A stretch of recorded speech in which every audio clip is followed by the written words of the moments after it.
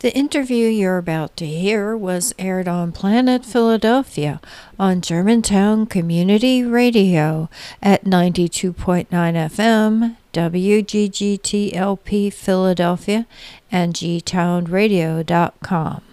Hello, Planet Philadelphia listeners. I'm so thrilled today. We have an absolutely wonderful guest, and it's Professor John Goodenough, who is the inventor of the lithium-ion battery. And we're going to actually be doing something a little different, and Linda Rosenwein will be leading on this interview. Okay, well, just a little more on the intro side. The lithium-ion battery, of course, is used in all our smartphones, many other home electronic devices, and also some electric cars, among other uses. But today, people who are interested in the environment are particularly excited to hear Dr. Goodenough because he has recently also introduced a new kind of battery that could revolutionize battery technology and significantly lower the use of fossil fuels. In fact, one article in Newsweek says that the new battery has the potential to, quote-unquote, save the planet. So welcome, Dr. Goodenough. Thank you. Before we get started on the details, I wanted to set the stage. You are a physicist who works in an engineering department at the University of Texas at Austin. That's correct, but I came here by way of being a professor of chemistry at Oxford University. Wow, even more interdisciplinary. So tell us a little bit about what your team works on. You asked what I'm working on. When I came back from World War II, I went to the University of Chicago and got a degree in solid-state physics. And from there, I went to the MIT Lincoln Laboratory, and they would give me the assignment to develop the magnetic element for the first ROM memory of the digital computer. At the time, it was thought it wouldn't be possible because we were doing it in a ferrimagnetic spinel, which is a ceramic, but we did manage to give it to them in 4 years, and they had the first ROM memory of the digital computer. And that gave me 10 years to be able to do some basic research on the electronic properties of transition metal oxides. Tell me then what happened to you in the 70s and how this related to your work to conserve energy. In the 70s, the first energy crisis came when the Arabs decided to use oil as a weapon against Israel. And I was at the same time, by decree from Congress, told I couldn't do the basic research I was doing because it wasn't targeted towards an Air Force mission. So I accepted a position at the University of Oxford, and I got introduced to electrochemistry. And people give me credit for the lithium-ion battery, but, no one person does everything. And what I did was simply to see what they were working on. In 1967, Cummer and Weber at the Ford Motor Company had said, well, we'll make a new kind of battery because they had found they could get fairly fast ionic conductivity in a ceramic. And so instead of having solid electrodes and a liquid electrolyte, they used a solid electrolyte and liquid electrolytes. But they had to operate at 350 degrees centigrade, and the maintenance is proven too costly for that to really have a commercial market. How did this develop into your work on batteries? That triggered people to think about new ways to make batteries. And the people in France, Jean Rouxel in Nantes and Robert Schulhorn in Germany, were exploring at that time the insertion of lithium into layered sulfides. Now, if you want a rechargeable battery, what you have to have is a reversible chemical reaction between the two electrodes. And so I'm afraid I'm being too technical. I'm sorry about that. But a battery uses the electrolyte, which conducts a cation, and is an insulator to the electrons and forces the electrons to go in the external circuit where it does work. But you have to shuttle the cation part of the chemical reaction between the electrodes in the electrolyte, and you have to do it back and forth. Well, the problem was that they thought they'd make a lithium TiS2 battery, and ExxonMobil set up to do that. And within weeks, they began to get fires and explosions, and they realized that battery wasn't safe. And I said, well, if it's a rechargeable battery, I can make a discharge battery. So I said, I know how to pull lithium out of a layered oxide, but I can't take it all the way out because layered oxides don't exist. So I said, well, how much can we pull out?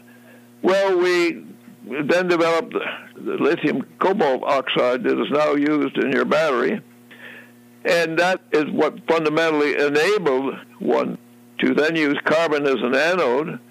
And the people in Japan were the ones who made the first lithium-ion battery using a graphitic carbon anode and my cathode, and was licensed by Sony, and Sony made the camcorders and first cell telephones and launched the wireless revolution. So that was the lithium-ion battery original, and it works fine.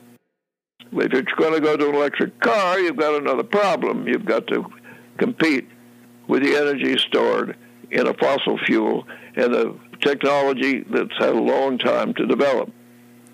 The lithium-ion battery has a flammable electrolyte.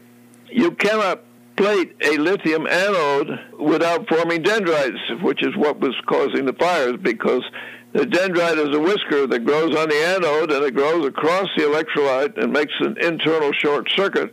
And with an internal short circuit, you get heating, and you set the electrolyte on fire, and you have the fires that the Boeing people ran into and so on if you don't manage things. Tell us a little bit more about how to think about batteries that can be used in electric cars. Now, because of the success of the wireless revolution, people say, well, why can't we do this with an electric car? Well, you can do it just well enough to have a too expensive hybrid vehicle. What has been demonstrated is that the performance of an electric car is just as good as the performance of one's with an internal combustion engine. The problem is, how are you going to make it safe? How are you going to make it with low enough cost? How are you going to make it with enough energy density to be able to get the driving range you want and be able to deliver the power that you need? That's the issue.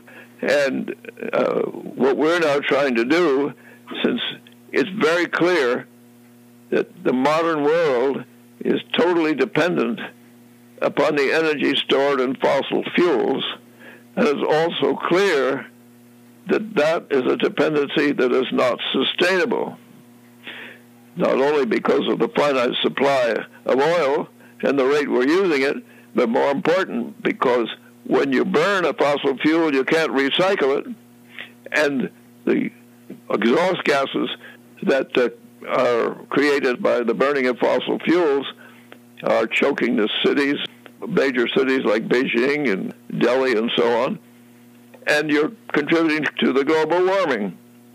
So there is a very big need to find a way to get an electric car, but to get the electricity that goes into the battery of that from alternative energy sources.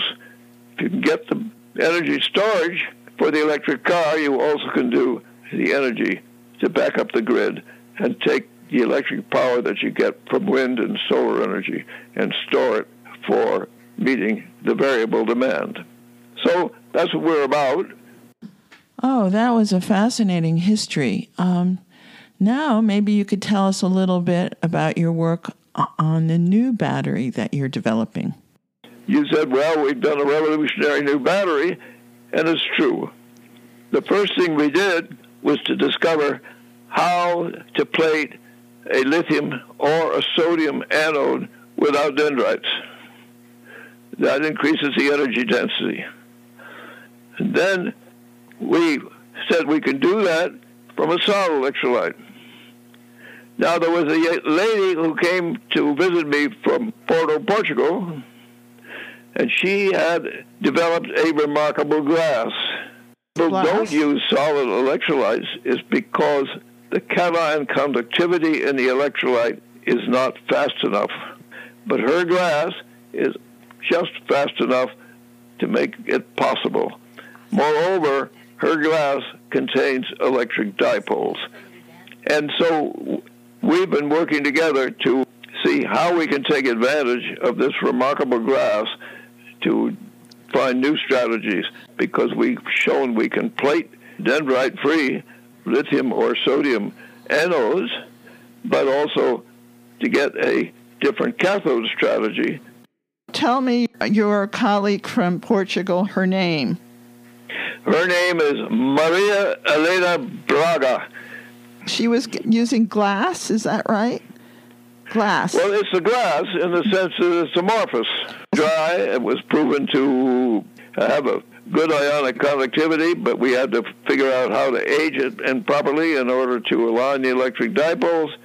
And now we've found that we can do a lot of very interesting things by the interaction between the fast motion of the cations and the orientation and motion of the slower moving electric dipoles. I know you've been quoted as having a life mission to decrease dependence on fossil fuels, and you've been telling us some of the ways in which you've tried to do that from the 70s on. Well, from the 70s, I started doing fundamental research.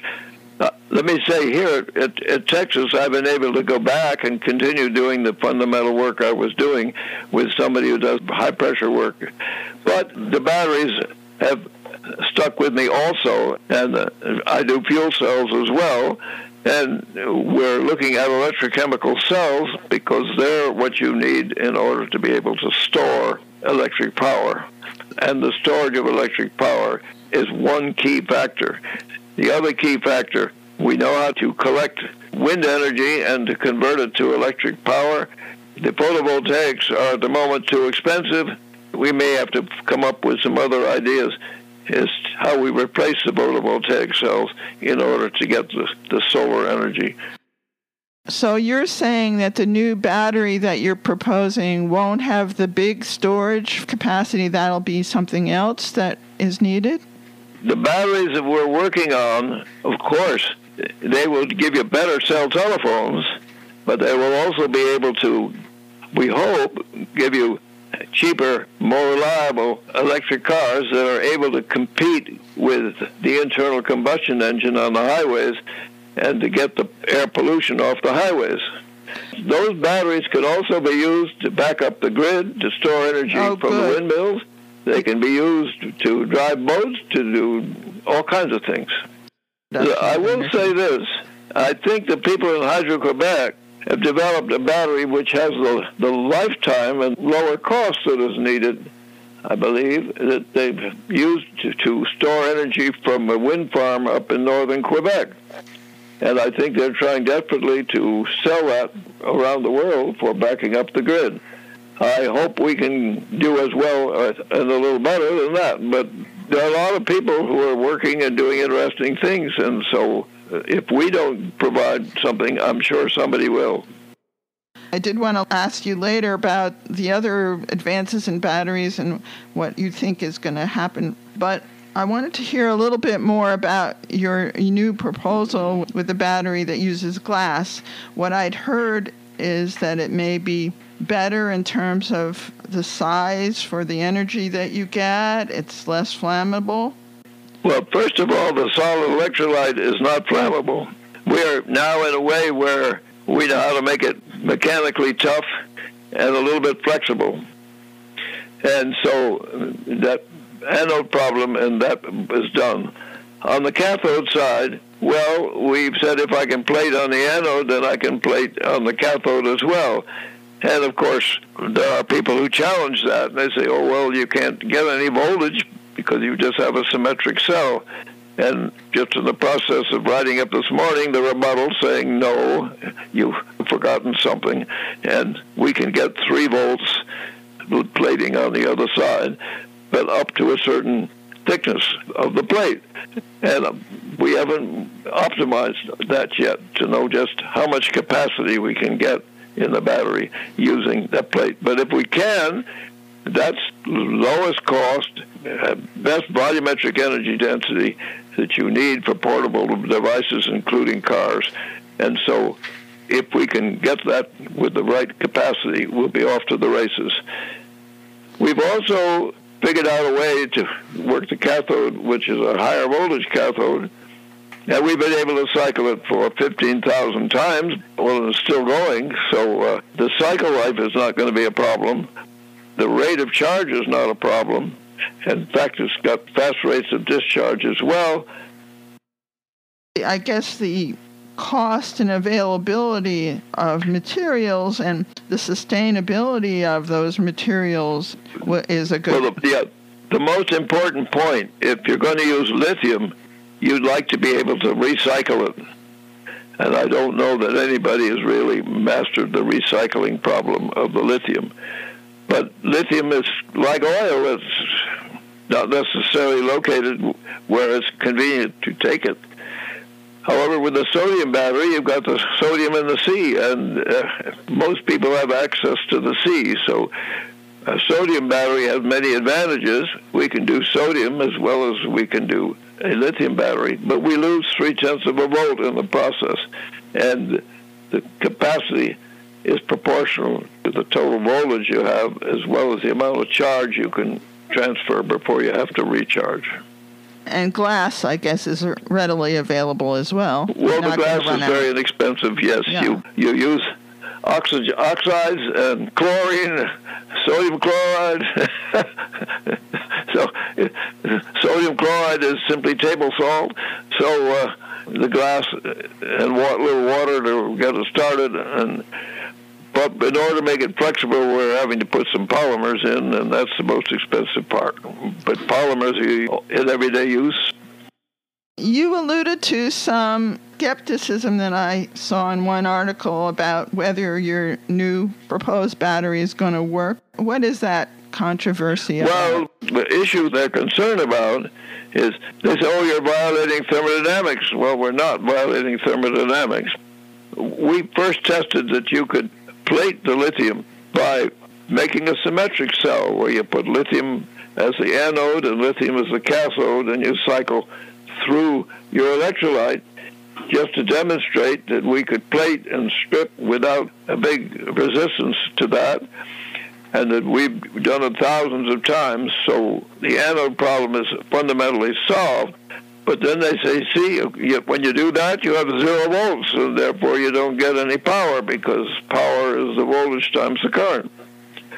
And what they've not understood is we don't make a symmetric cell. We make an asymmetric cell in which you have lithium as the anode, and you have another material like copper as the cathode. And up to a certain thickness of plating, you're going to have the difference in the electrochemical potentials of the anode and the cathode, and that's how we get 3 volts.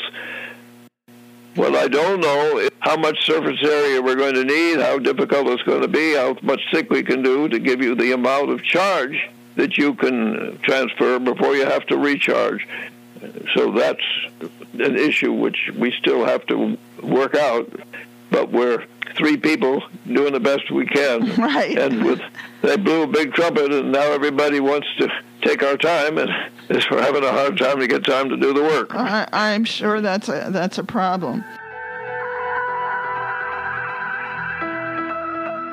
Just a reminder here, you're listening to Planet Philadelphia here on G-Town Radio. Now back to the interview. Let me ask you a little bit more about some of the issues about batteries in general. For use in hybrid cars, some people have said that the energy to mine, make, and run the hybrid cars is more than what you save in using an electric car. Is that true, and would that be true for your new battery? Well, let's put it this way. Clearly, you want to be able to get the electric power from alternative energy sources, and you can get them from alternative energy sources in distributed power. At the moment, people are just taking electricity from the grid, but in countries in Europe, like Denmark and I think Portugal, they get 20% of their electricity from wind, but that's the maximum they can store in the grid. And so one needs to get more storage to be able to do not only the wind energy, but also the solar energy. I think that argument isn't really fair. You can say, well, how costly is it to fabricate your materials? And right. We have to keep it simple if we want to get the cost down. And that's the whole idea, is to use materials that are readily available and that are easy to fabricate and are not complicated to manufacture. You do one step at a time, that's all. People can throw cold water on things, but we have to keep trying because it is absolutely essential that we come to a successful conclusion. Tell me a little bit about fuel cells. I know you work on that also. We've heard on this program about hydrogen vehicles. And what are fuel cells versus batteries? And what is your opinion about how hydrogen vehicles, how useful they're likely to be in the future? Well, I don't think hydrogen vehicles are going to be competitive. At the moment, you're getting hydrogen from your fossil fuels. You have a very difficult time to know how to store the hydrogen. And people haven't yet figured out how to make those fuel cells so they are cheap and have a long cycle life. The problem is to get batteries or fuel cells that will last 10 years. Fuel cells will have a place, but I don't think they're the answer to the electric car. What are your next steps? What are you working on next? I'm not going to tell you all the things we're working on that we think are going to be very important. Right. But let me say, we've developed the intellectual property, right, and I'm waiting for some battery company to step up and say, we'll license it and do the development, because I'm not going to develop the batteries. I'm in the university, and the university developed the intellectual property, but they don't sell products, and I'm not interested at 95 to start to go into business. So what else would you like to tell our listeners? Well, I'll say this. We can do the best we can to develop technology, and the technology is morally neutral. How we use the technology, that is important. You can use it for good or you can use it for evil. My hope is that there will be a recognition that we have to make some very important moral choices in the future. I'd also like to emphasize that one of the satisfactions I get with the cell telephone is it brings people from many different cultures together to talk to one another and to understand one another, as well as to empower people who've been pushed outside. And I'm hoping that with the batteries and so on, we can help the poor people in the world. And also, as part of science is an international community that I think is bringing understanding between different cultures and peoples. And we have to learn to make one world and to have us all recognize that everybody depends upon everybody else, and we have to work together to solve problems and not to fight one another. Has your father's work as a theologian in any way influenced your work or career? Not really. I was dyslexic, and so he was very upset with it. But he did give me an opportunity to go away to a boarding school with a scholarship, and then I managed with the GI Bill to be able to go to graduate school. He was a scholar, and I think it was important where you were exposed to somebody who appreciated a scholarship. I've had my doors open for me by various things. It made me think, I'm really quite surprised how I seem to have been guided by some funny invisible hand to be able to do what I've been able to do to this point. I wrote a little book called Witness to Grace a few years ago. It's a little dated, but it's there.